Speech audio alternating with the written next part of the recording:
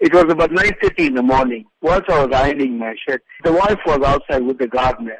All of a sudden, I heard the dogs barking because we got 3 Jack Russells.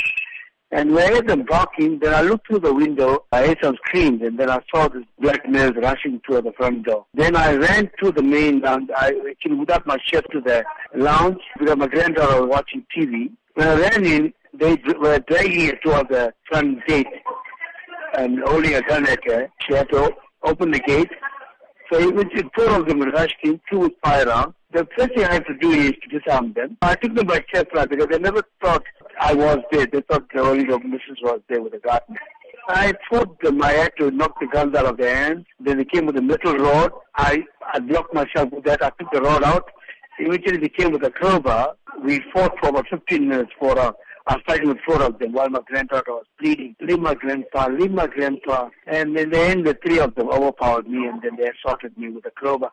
But they never moved. They only came about 2.5 meters inside the lounge. And, we had so much picture, nothing he gave me the power, I don't know where I got that power from. But I said, I don't mind taking any bullets because my wife there, and they were holding my wife they had a foot on their chest outside the gate, my granddaughter pleading. But they took nothing. While I was unconscious after that, the driver, it was a white Polo, so they drove in, opened the gate, drove in, the other 4 got into the car and they drove off. Most of the police warnings are that if an intruder gets into your home, one should just give in to all their demands just to ensure your safety. But you did the complete opposite in this instance. What caused you to react in that way? I don't know. I've got no fear, This is my 3rd episode with a firearm. We had to get firearms out of the people. In 92, the guy had a firearm right in my head and I had to knock the firearm. 2 or 3 months ago, I took a firearm out of one of the customers in the bar, but it was a toy firearm. To me, why should they come and just take everything from us? Because of our fear, they're taking advantage of it, and I don't think it should be like that.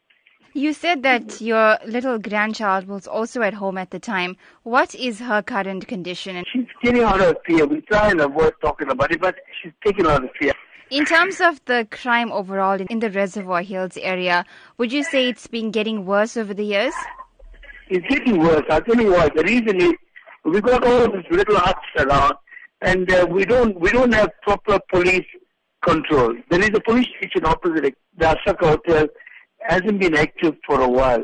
The entrance of Reservoir Hills, when they're getting in, and where dumpsters when they're getting out, these are the points where we should have proper police control.